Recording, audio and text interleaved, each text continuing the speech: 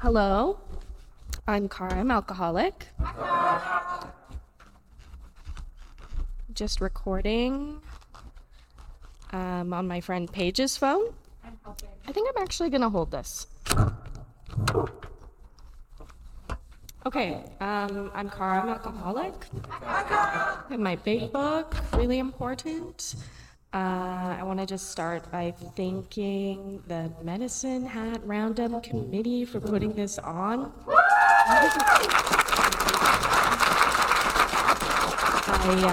had the privilege of serving on a Roundup committee, and I know that it is not easy. It challenged me to look at a lot of my defects of character, continued to take personal inventory, and all of that fun stuff.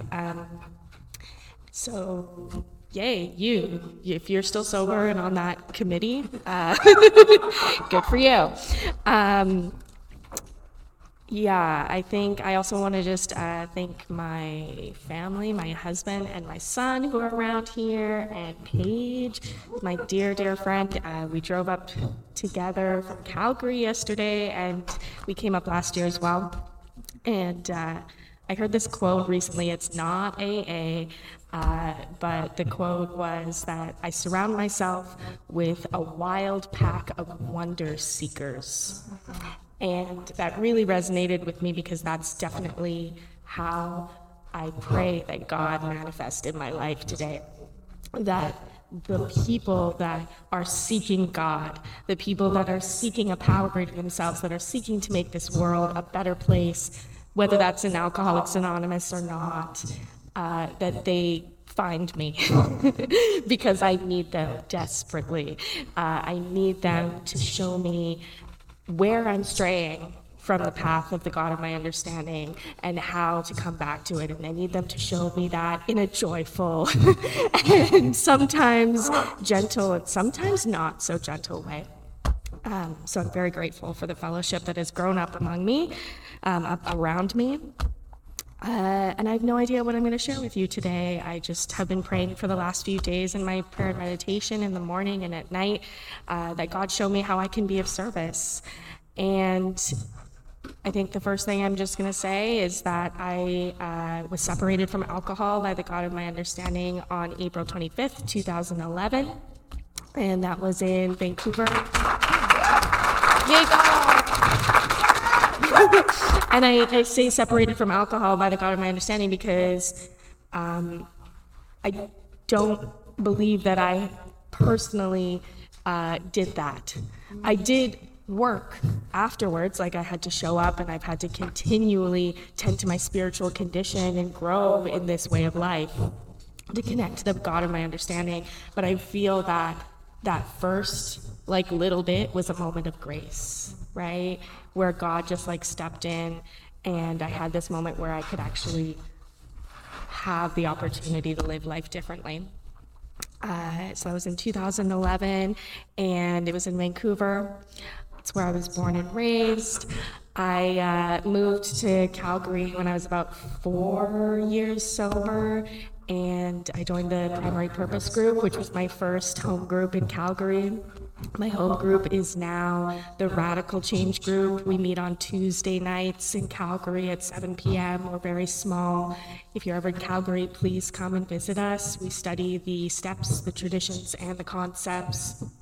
And we just love AA literature and we love what it brings to our lives. So I hope that you'll come visit us.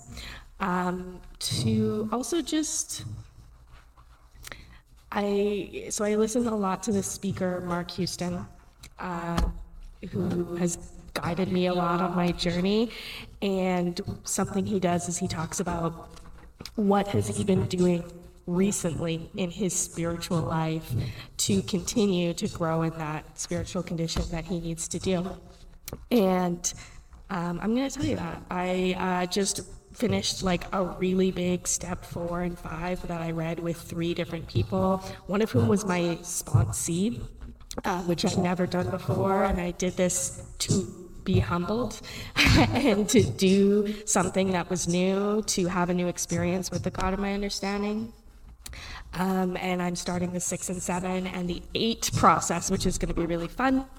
I have a sponsor, I sponsor others, and I have service commitments in AA, and I tell you that not to like brag or anything, but to tell you that I take the way that I work this program very seriously, because for me it is life and death.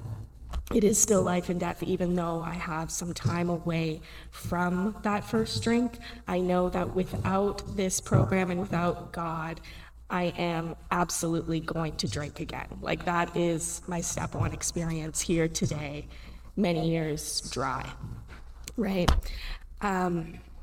So maybe I'll go back to the beginning. I can tell you my story. What else?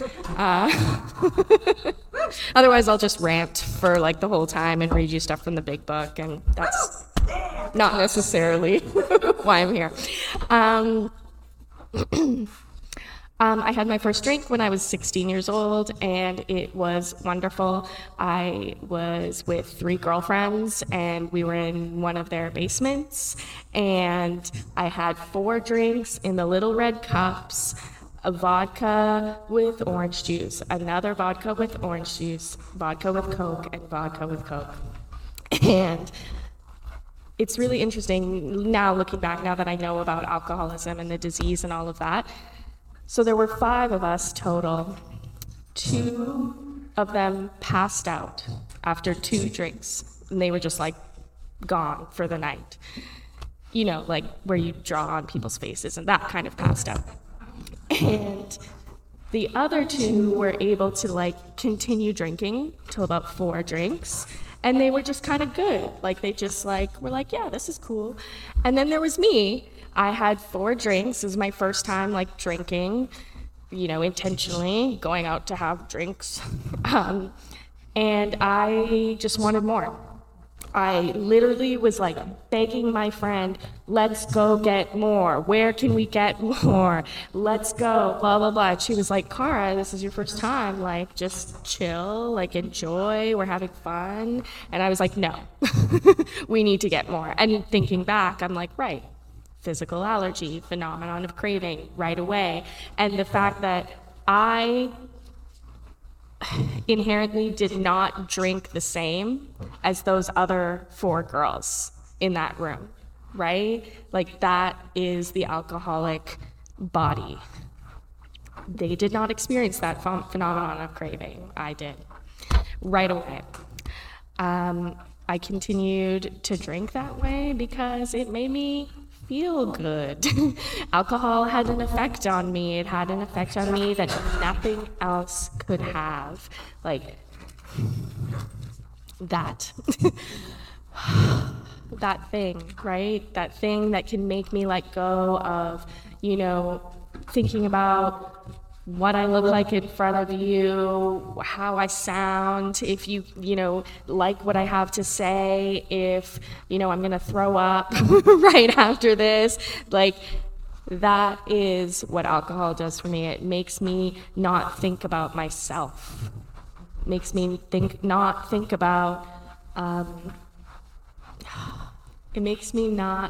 about how shitty I feel on the inside. And I think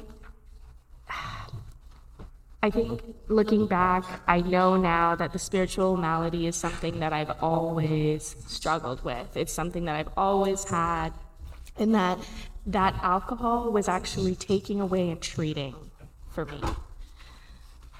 I think when I first came to AA, I didn't really get the whole, like, God thing, right? Why do I need to believe in God? What does God have to do with alcoholism? I remember I got sober and I came in through an institution that is not AA, and I was there for a little bit, and a friend of mine came and saw me and was like, oh, thank you for not becoming one of those God people. And I was like, I don't understand. Like, why does he seemed to have like a prejudice against people who like find God when they get sober. And I didn't really know, because I didn't actually know anything about AA when I came here. I just started coming because it was free and accessible. And honestly, like my counselor at my institution, outside institution of AA, just like gave me this list of meetings, and it was like this really heavy notebook for AA, a little bit smaller for another fellowship, a little bit smaller for another fellowship, and then like one meeting for like non-12-step meetings in Vancouver. And I literally was just like, okay, I am a person who can't show up to anything, who desperately wants to get sober, and that really heavy notebook looks like I'll have a better chance of showing up to stuff, right? And there were like meetings at 7 a.m. and 10 a.m. and 2 p.m. I was like, cool, 2 p.m. is gonna be my jam. That's where I'm gonna be every day. And so the way I remember it is that like, no matter what, I could kind of just like roll myself into an AA meeting every day. And like, not really even of my own power. It was just kind of like, God was like, come on, you can do it, right? And again, barely my own power, probably mostly God's, right? Sorry, I'm having a little, I can like hear myself half a second after. Is it? Yeah, it's really hard to concentrate. Okay, can you hear? Okay, awesome. So I think I just want to talk a little bit about, the drinking period, I guess.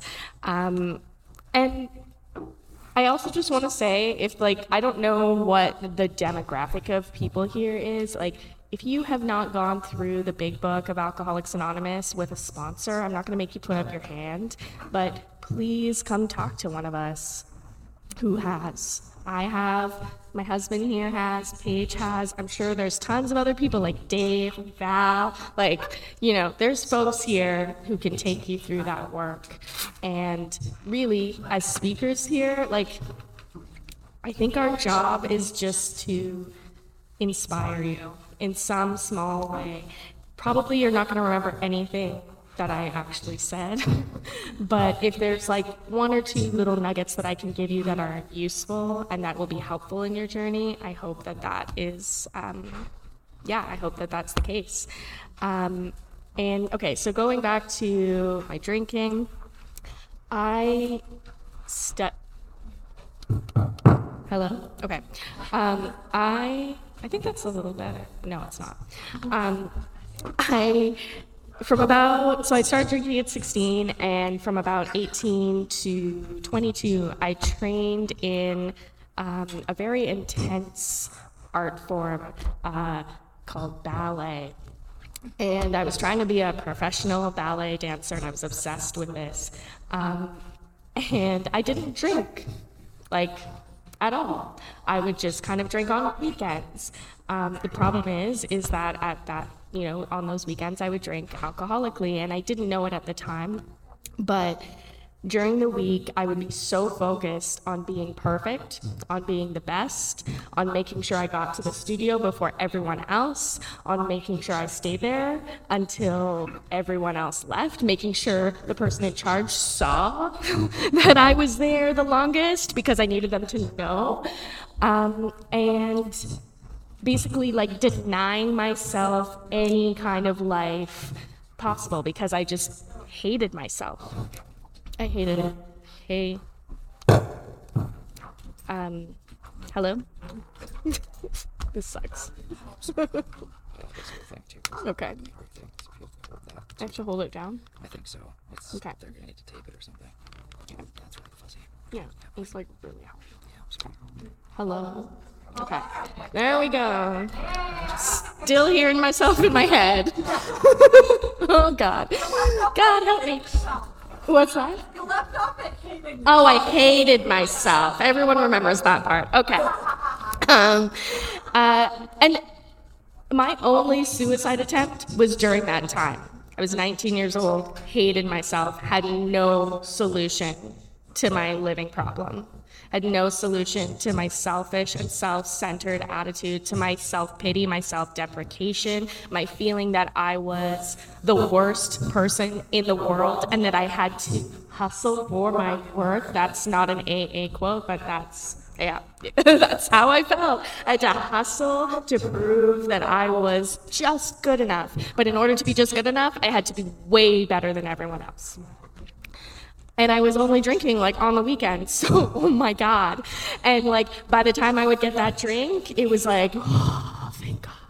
And I remember like even in my drinking, I would have to prove myself to others. I would need to drink more than, I would be like, I'm gonna show you, you think I'm this little like prissy ballerina, I'm gonna drink more than all of you.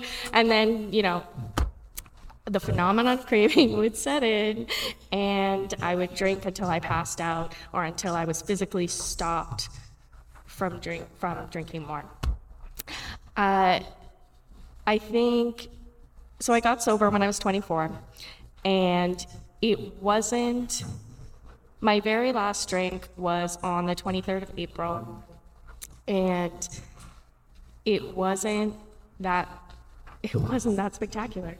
It was after a binge the night before, where I had ended up doing things and being with people and doing things I had said I wasn't going to do again, right?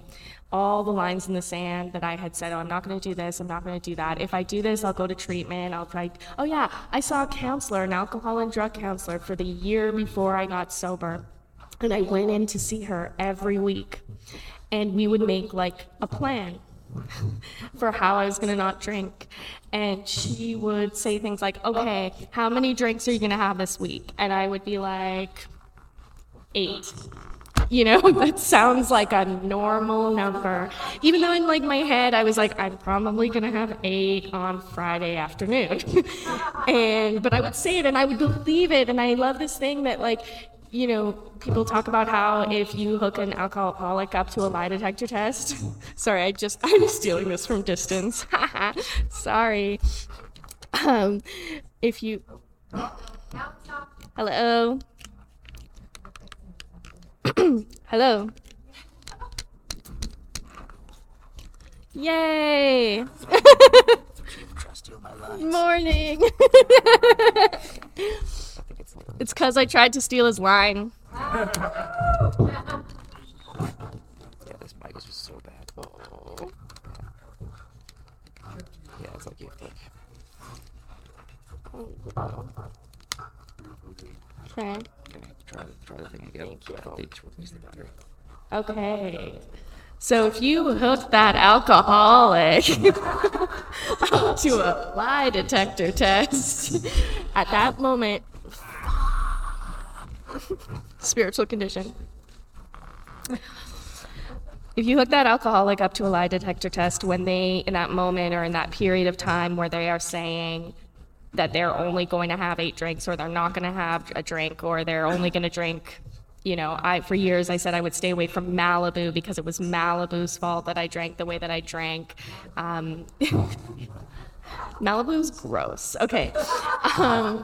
So they literally will pass that lie detector test because we believe it. We believe it to our core, and we don't have denial, we have delusion. We have alcoholic delusion, and we believe it inside of ourselves that we're not going to drink the way that we did last time. So I would believe it, and my counselor would literally write it down in her little book, and she would write down a few other things like, oh, Cara's not going to hang out with this group of people, or she's not going to do these things, or whatever. And then I would come back the next week, and she would bring out the notebook and say, how many drinks do you have? You said you were going to have 8. And I'd be like, I don't know. I had 8 on Friday afternoon, I knew I was going to in my head. And this just kind of went on for week after week after week after week until one night I went out and I broke my foot while drinking. I was going down one of those firefighter pools in the playground. Because, as we do. And I ended up in the hospital with my younger brother. Oh, yes. Yay. Ended up in the hospital with my younger brother, and I just remember that feeling of shame, guilt, and remorse that I had as I was sitting in the emergency room with my little brother who had picked me up from a city outside of where I lived and had taken me to the ER, and I just remember feeling like, how did I get here? How did I become this big sister? How did I become this example for him?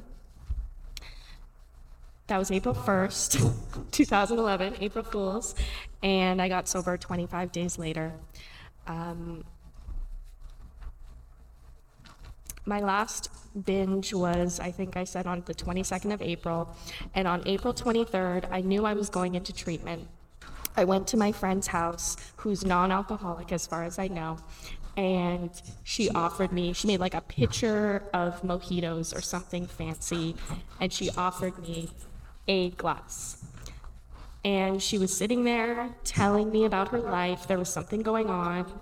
She's a very good friend.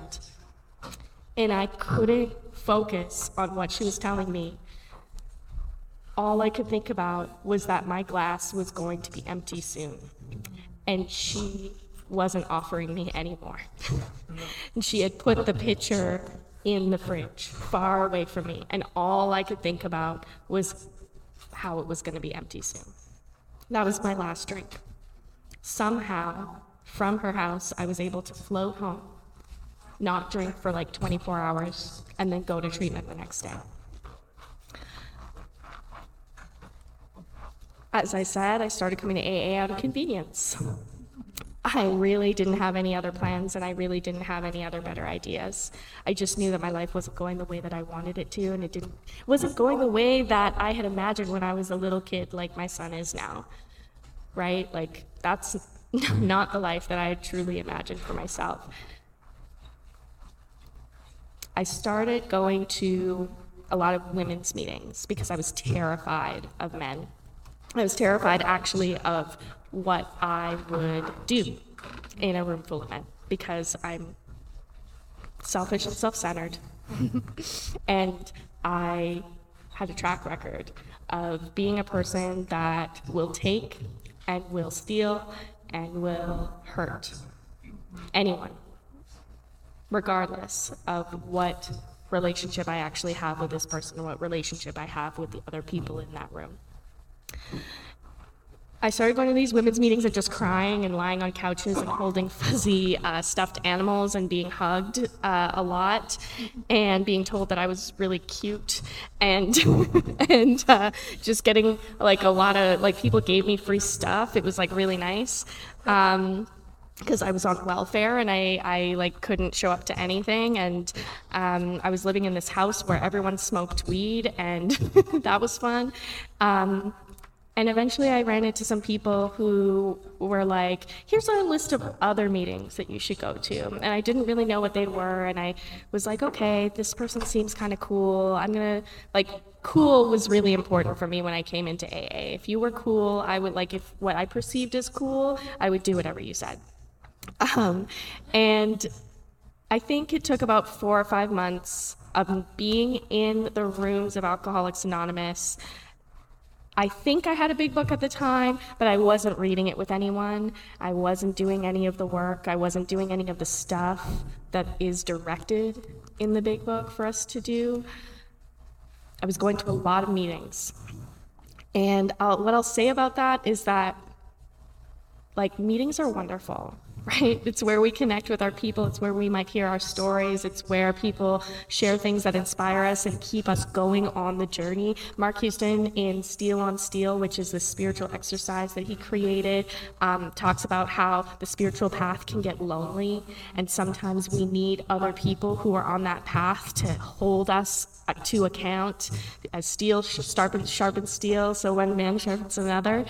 And I personally think that for me, like, that's what meetings are for, is to, like, no matter what, always there's going to be an alcoholic that I can help.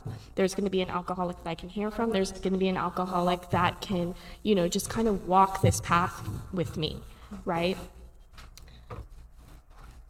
But if I'm not doing the personal work that only I can do, I'm going to feel really lonely in the rooms of AA. I'm going to feel really fearful. I'm going to start feeling I remember feeling really lost. Like, Everybody in the meetings is talking about something that I want and that I intellectually understand, but I don't really experience on a daily basis. Like if I'm sitting in my room in the recovery house where I was living, I'm sitting in my room all alone, I'm not able to feel the presence of God.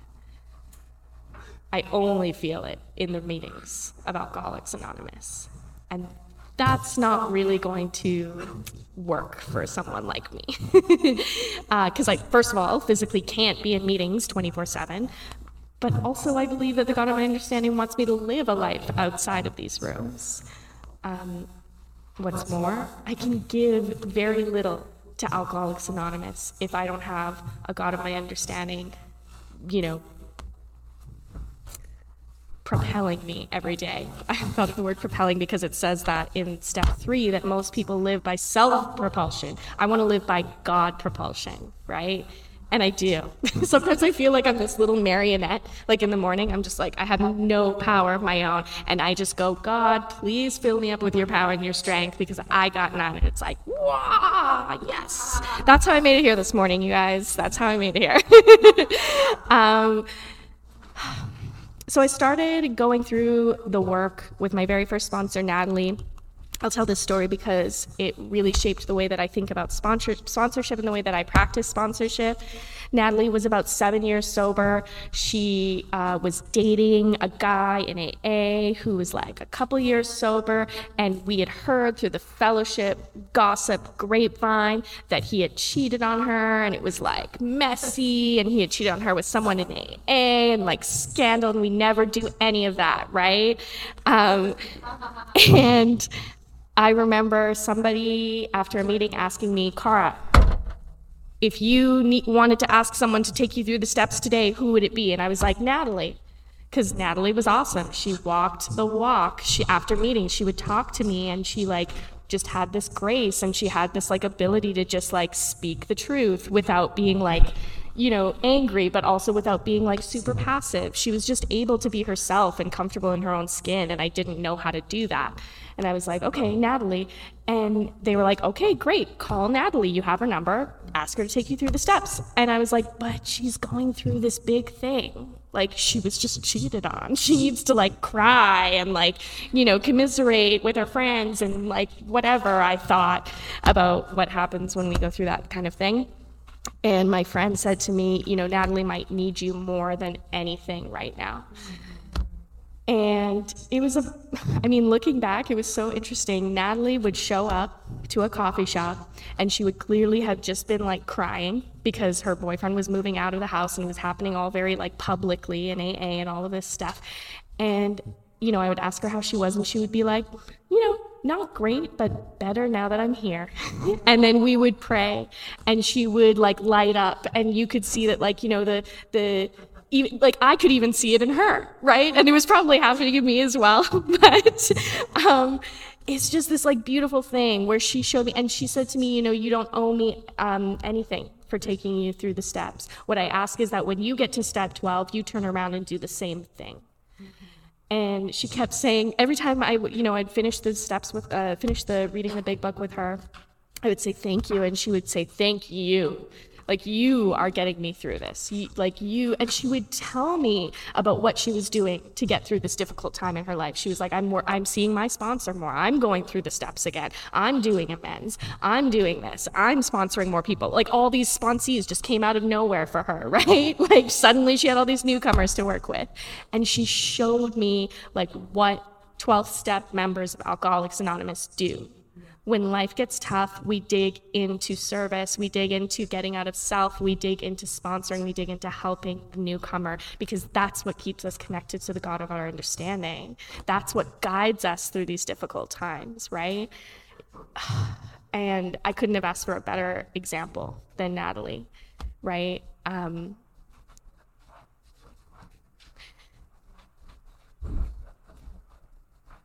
of my biggest fears when I got to step 12 was, like, I was 24, I'm pretty like short in stature. I have always thought of myself as kind of like, I'm quiet and timid and like nobody will listen to me. And like that was like my biggest my biggest fear. And that no one would want me to sponsor them because I was like too young. And I remember, of course, my sponsor did not want to hear about that. She was like, okay, there's a young people's meeting, go to that, join it, be of service, find some sponsees there. I had another home group as well. I had 3 home groups for the first year. Couldn't decide. And interestingly enough, none of my first sponsees were younger than me. They were all older than me. And like God just showed me, right? God just showed me that it didn't matter. What Natalie drove home to me was that as a sponsor, my job is to take someone through the big book of Alcoholics Anonymous, to guide them as I was guided, to pray that God speak through me, and that I not bring my opinion. As much as possible, as much as possible to not bring my opinion into the process. I remember Natalie was really good at that. She would say, well, this is my opinion, so you can pray about it. But whether you do it or not is like, whatever. Or she would say, this is my experience. This is, when I had a similar situation, and I did this and I did that, and this is what happened, and you can take that as you will. And this is what it says in the Big Book of Alcoholics Anonymous, which was written specifically for a person like you. We used to play a thing called 8-Ball Big Book, where I would come to her with a problem, and if she couldn't think of a place in the book, she would just go, God, please show us a place in the book, and she would do this, and then she would open it up and just read that page, and it would always be perfect. Damn it. Damn it. Should I be aiming to stop at 10? Yeah. Okay. No one said anything, so I'm just going to say no. Yeah, why not? So sobriety is pretty cool. Emotional sobriety. So I moved here to Calgary, and it was the first time that I actually felt like I might drink. 6 months after I moved to Calgary, I didn't get a sponsor right away, and I didn't start sponsoring right away, I think is really like the biggest thing. And I remember I'm a person who, in sobriety, I fall into a place of not showing up to things, telling people I'm going to show up to things and then not. This includes jobs, meeting with friends, coffee dates, volunteering, all the things that I have all the intentions in the world, because I ultimately want people to like me. So I say yes to stuff without actually thinking about it, without actually thinking, what are the steps that are it's gonna take for me to go and do this thing and do it well and do it in the way that I think the God of my understanding wants me to do. And then when that thing comes up, I just don't show up because I'm so full of fear and so self-centered and scared, and I can't summon the courage or the strength to do it. And this is a pattern that has shown up in my inventory for a long time. Thankfully, thanks to God, I have been free of this thing for a little while. I think having a child has really helped because I literally can't get away. But that's where I felt in that time when I first moved to Calgary and I wasn't sponsoring and I wasn't being sponsored and I wasn't growing in my spiritual condition. I couldn't life, guys. And eventually I was with a guy that I had to leave, and I ended up starting a 12-step and 12 tradition study at my home, sponsoring like 5 women at once, going through Steel on Steel. I'm looking over a page, fellow Steely. Steely. Going through that, jumping right back into service. I remember before I jumped right back into all of this stuff, I remember getting in my car one day, actually my boyfriend's car at the time because I didn't have a car, and just driving around Calgary crying and feeling so trapped. Like, what am I going to do? Because if I go to a meeting and I tell anyone that I haven't been perfect at working this program, they're going to judge me, and they're going to know. They're going to know, right? And I had to find a small group of people that I felt comfortable enough to tell them everything to. People who had earned the right to hear my story, who had spiritual license in my life, to continue telling them how fucked up I was in sobriety, even after having worked the steps and had some spiritual experiences, and being able to sit in a meeting and talk about the book. I think the last maybe 6 years, that's become so much more important. I think since having a kid, so I had a kid 5 years ago, got married 6 years ago. And my fellowship has changed quite a bit. I used to be able to go to a meeting every night. I used to be able to meditate for an hour in the morning and, do all my spiritual disciplines at night and just have all of this wonder. I used to live in this apartment where I had no furniture, and I would just stretch and play spiritual music and light incense, and I'd be like, yeah, this is amazing, and talk to my sponsees till 2 a.m. I can't, that's just not, no, it's just not gonna happen in my house anymore.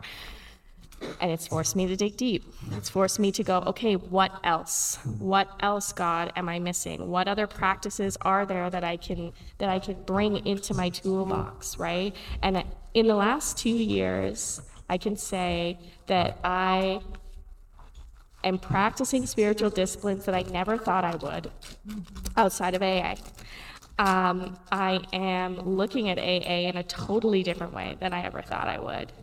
And it's beautiful. It's really freaking beautiful. I think I used to be more focused. A couple of years ago, I was more focused on quantity.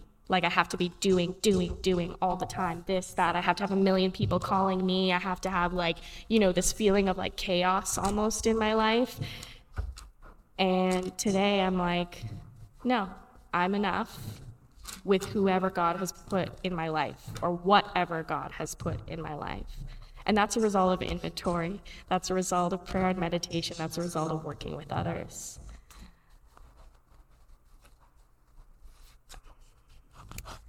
I made this little card. It's from the chapter Working with Others.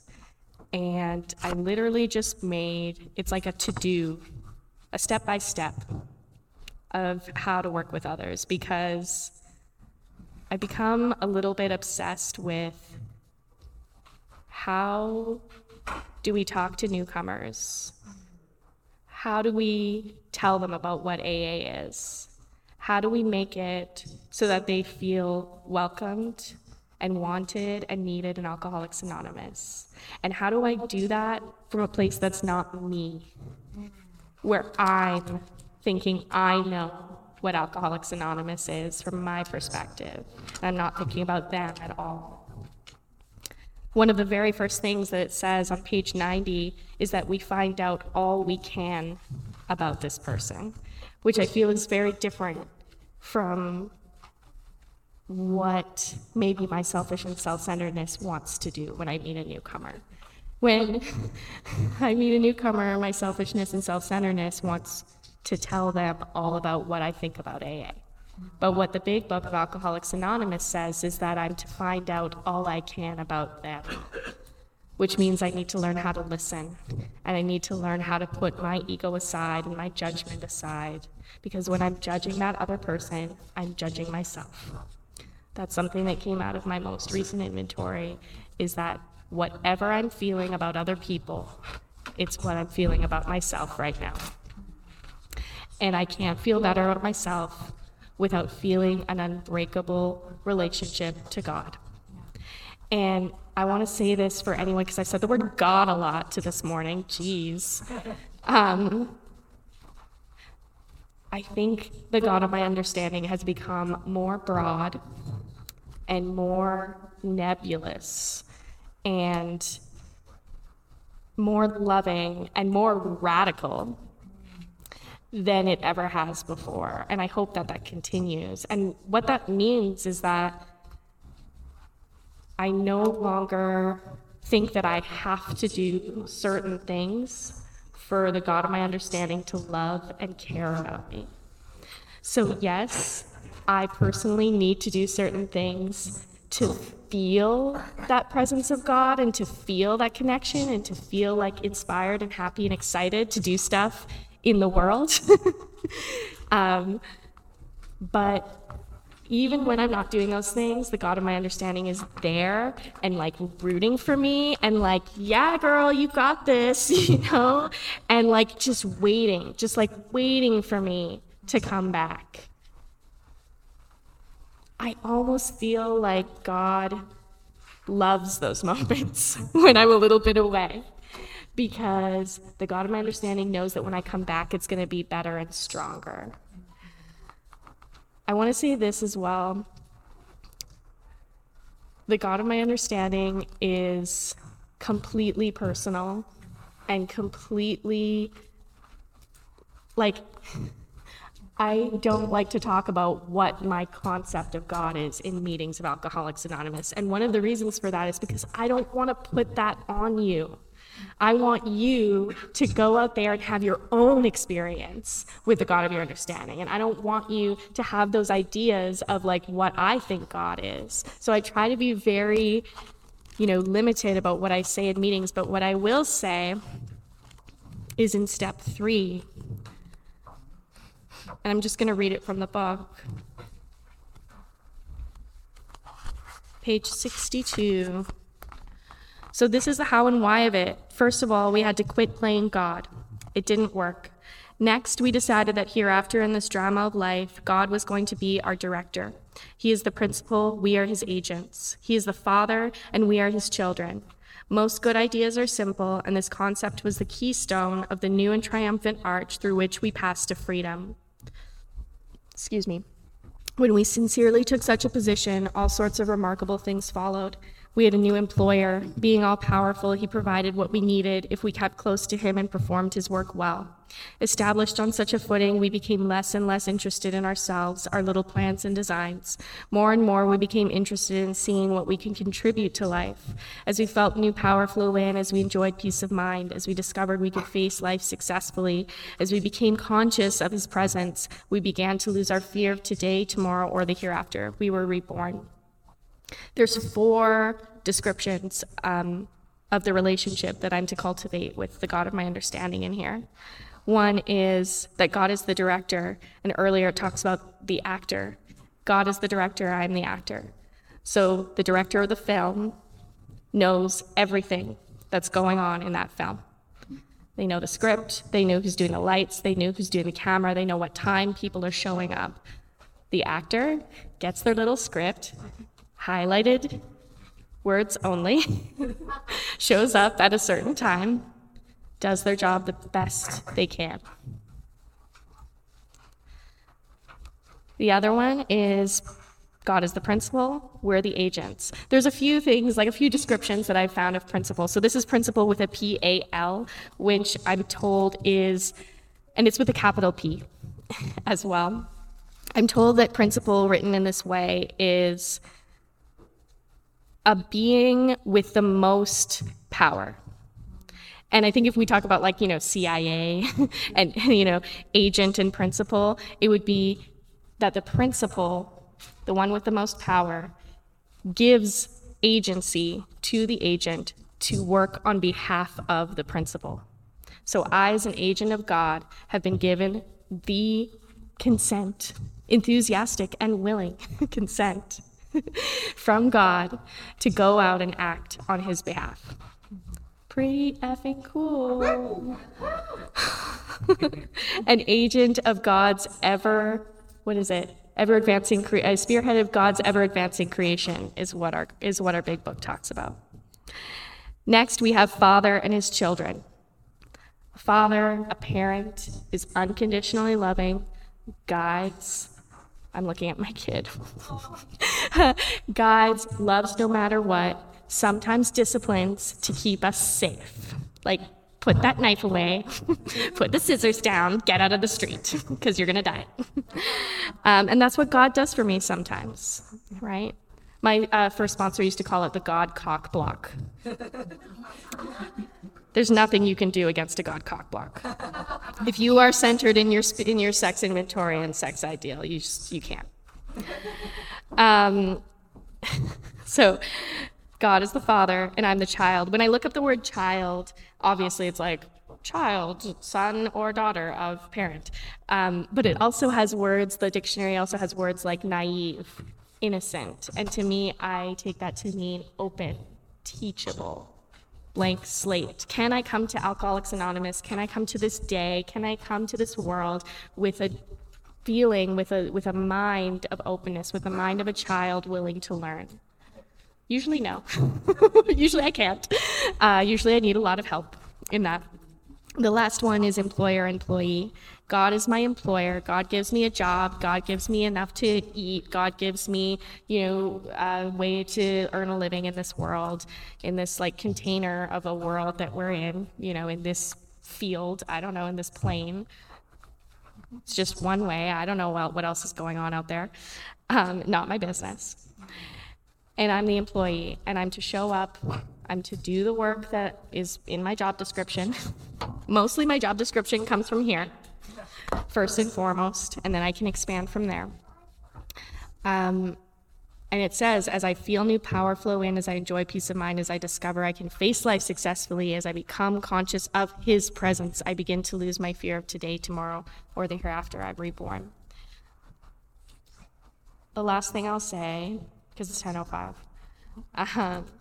is a few years ago I had an experience with the chapter We Agnostics, where it talks about the little electrons. And it really helps me, and maybe this will help someone else, I don't know.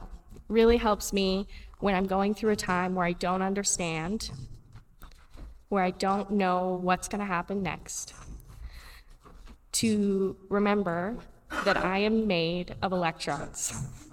I am made of little tiny bodies that no one can see with the human eye, right? We need a power much greater than ourselves to see those things. We know that this podium looks like it is hard and solid on the outside, but we know that if we look closer, it is full of little tiny electrons moving at incredible speeds, doing their thing. They know what's up. They don't need us to tell them, be a podium. They're being a podium. And I'm made of the same thing. I'm made of the same thing that the trees and the water, and let's get all hippie, but I'm made of all of the same things, right? I'm made of all the same things as you. And our bodies, just form bodies. And our lungs just form, the ability to breathe. And I don't have to do anything or force anything to make that happen. And if I can believe that, then maybe I can believe that it's the same with my life. Maybe I can believe that it's the same with every one of you.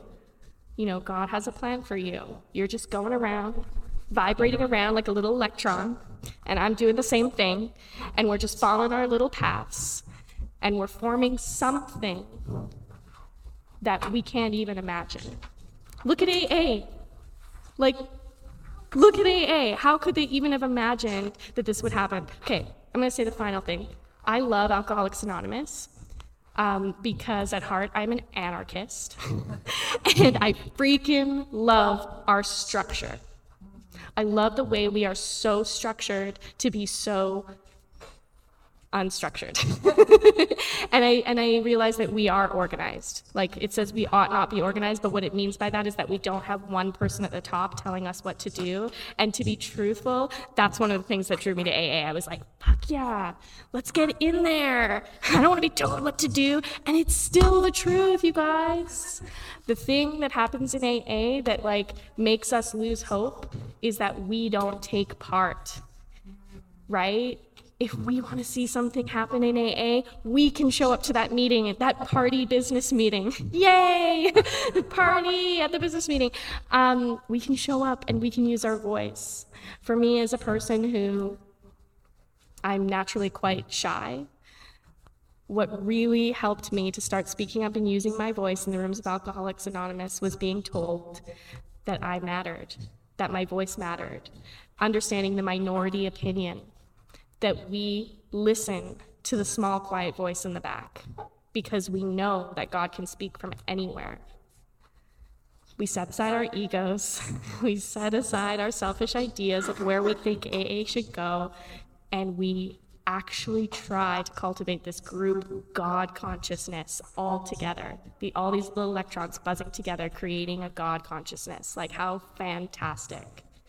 I'm not a scientist, by the way, and I know that there's at least one in the audience, so I'm sorry. I think I'm going to finish there and just say thank you for listening. Thank you for being here with me this morning. Thank you for, I'm going to actually just say a prayer. God, my creator, higher power, spirits, universe. I want to thank you for bringing us all here this morning. Thank you for our sobriety. Thank you for our recovery. Thank you for everything that you've given us and everything that you've taken away. Thank you for all that you continue to do. Without you, we are nothing. Thank you for giving us this incredible way of living in this book. Thank you for everyone that has come before us, who has done this work when they were tired, when they were sick, when they thought they couldn't keep going. And thank you for giving us that example so we can do the same. I ask that if there's anyone in this room who is struggling, that you please be with them and surround them with your love, surround them with people who are seeking you, surround them with people who will step up and show up at 3 a.m. when they need you. God, I ask that you please help us to be kind and loving to one another this weekend. Help us to feel your spirit. Help us to see your spirit in all things, and help us to make a difference out there in this world. Help us to always have our hand out to the still suffering alcoholic as a fellowship. Help us to be present this weekend so we can have a new spiritual experience and continue to grow in our understanding of you. Thank you. That's all. Thank you.